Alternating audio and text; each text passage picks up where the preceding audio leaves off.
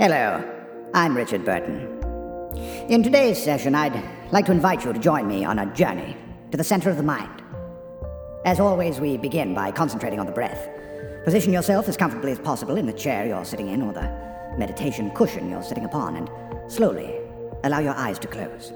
Now, gently draw your breath in and then release it, all the while focusing on the feeling of the breath as it enters and leaves your body.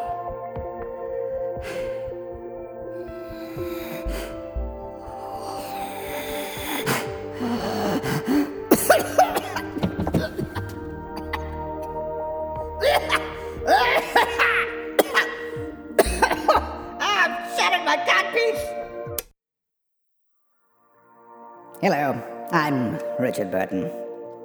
In today's session, I'd like to invite you to join me on a journey to the center of the mind.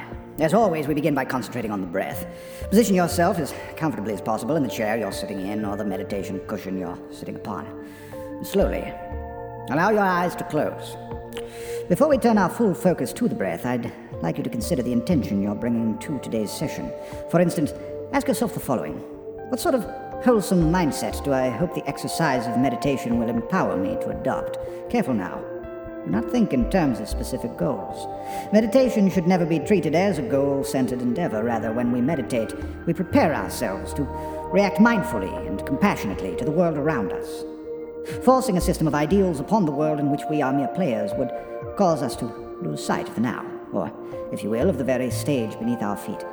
Why, just look at me, after all. I've been nominated 7 times for an Academy Award and never won once. 7 times now. Can you imagine?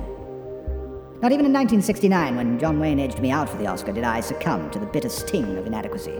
Instead, I persisted in maintaining a mindful perspective. This, in spite of the fact that everyone agreed I had delivered a performance conveying the care of a master craftsman, the steadfastness of a man carving the Bible onto a blade of glass, while Mr. Wayne captured the statue for a display of all the grace and subtlety of a dog eating a shoe. But did I care? Did I care that every word that rolled off my tongue was like some sort of perfectly formed chocolate marble? It was like an angel twisting the stem of a cherry into a sailor's knot with his tongue, while Mr. John Wayne was content to heave words like missiles from his vomit hole in the style of a lobotomized farmhand for whom the English language was something seen advertised on television, but which he had secretly believed was a scam. Did I firebomb my hotel room bed the night of the ceremony by stuffing blazing Hermes scarves into the champagne bottles? Did I take a shit in a soap dish and pay a bellhop $20, which was a lot of money in those days, mind you, to personally deliver it to Mr. John Wayne on a silver platter? Maybe yes, but the point is I never let goal setting get in the way of what really mattered. And what really mattered, as I think you'll agree, was finally, winning the Best Actor trophy at the 47th Annual Apple Butter Festival in Rustburger, Virginia. Oh, and pray tell, Sir Richard, what is the Rustburger, Virginia Apple Butter Festival? The less mindful of you listeners out there in Radioland might be asking. It is only the premier Apple Butter Festival in the Shenandoah Valley, hosted by none other than Mr. Ted Nugent, who I understand is a sportsman of some repute, a hypothesis I came to after he told me his entire tuxedo had been sewn together of things he had hunted. A claim, I must admit, I rather doubted until I saw that his cummerbund was still breathing. I took home the Best Actor prize that year for my involvement in an all-nude review of the Henriade at the Rustburger VFW Hall, featuring local burlesque legend Screwcap Jugs as all the Henrys. And believe me, there are a load of them. And me as Falstaff, who was renamed for the purposes of the production Ballstaff. Though I don't see any real reason to dwell on that. The important thing is that I got my award. And even if it was the case that the trophy had been carved out of butter and later on in the evening was stolen and eaten by a goat, it was Richard who got the last laugh, as my new pal, Teddy Nugent, strangled that bumptious goat with an extension cord and turned him into a hat, on the spot, I might add, which we then proceeded to drink unregulated whiskey out of until I began to believe I could read the minds of the dinner plates.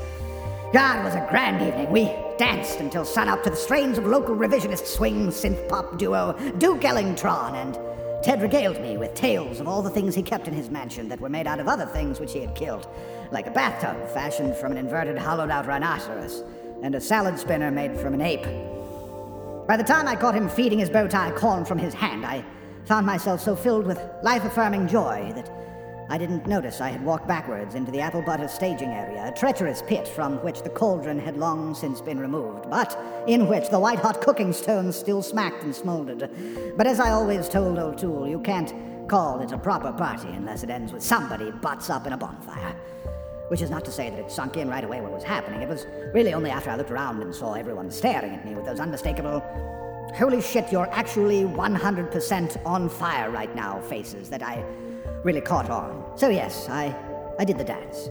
I did the man on fire dance, gracefully waving my arms above my head in a stirring display which caused the pre-dawn sky to come alive with rhythmic scintillations. Let me tell you, that was more satisfying by far than ever hearing some smug jack-a-dandy after looking up from the parted envelope, speaking to the audience with a barely concealed disdain, the words, "And the award goes to Richard Burton." Because at least I can be sure that I earned what I earned by never compromising my principles. Back in my day, you couldn't just say any word you wanted. You had to imply the meaning of the racier bits with an adroitly raised eyebrow or a well-timed snap of the thighs. It all came out of us having been raised in more discerning times. Even though my family was so poor, we ate squirrel paste on crackers every day except Sunday, when we were allowed to lick salt off our father's thumb. My mother made sure we had mouths we could be proud of. If we were allowed to swear, we had to tamp down the impact of the curse by turning it into an acronym.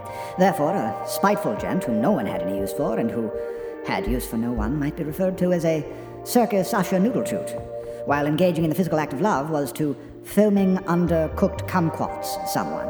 And in those days, it would more often than not be a whacking hose opium rug embosser, assuming you could even afford the 6 pence asking price.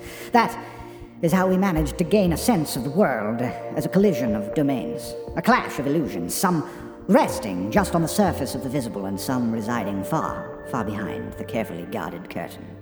Why do you think I was so dumbstruck by the ham-fisted treatment of my life when Elizabeth, in Lifetime's ridiculously postulant Liz and Dick?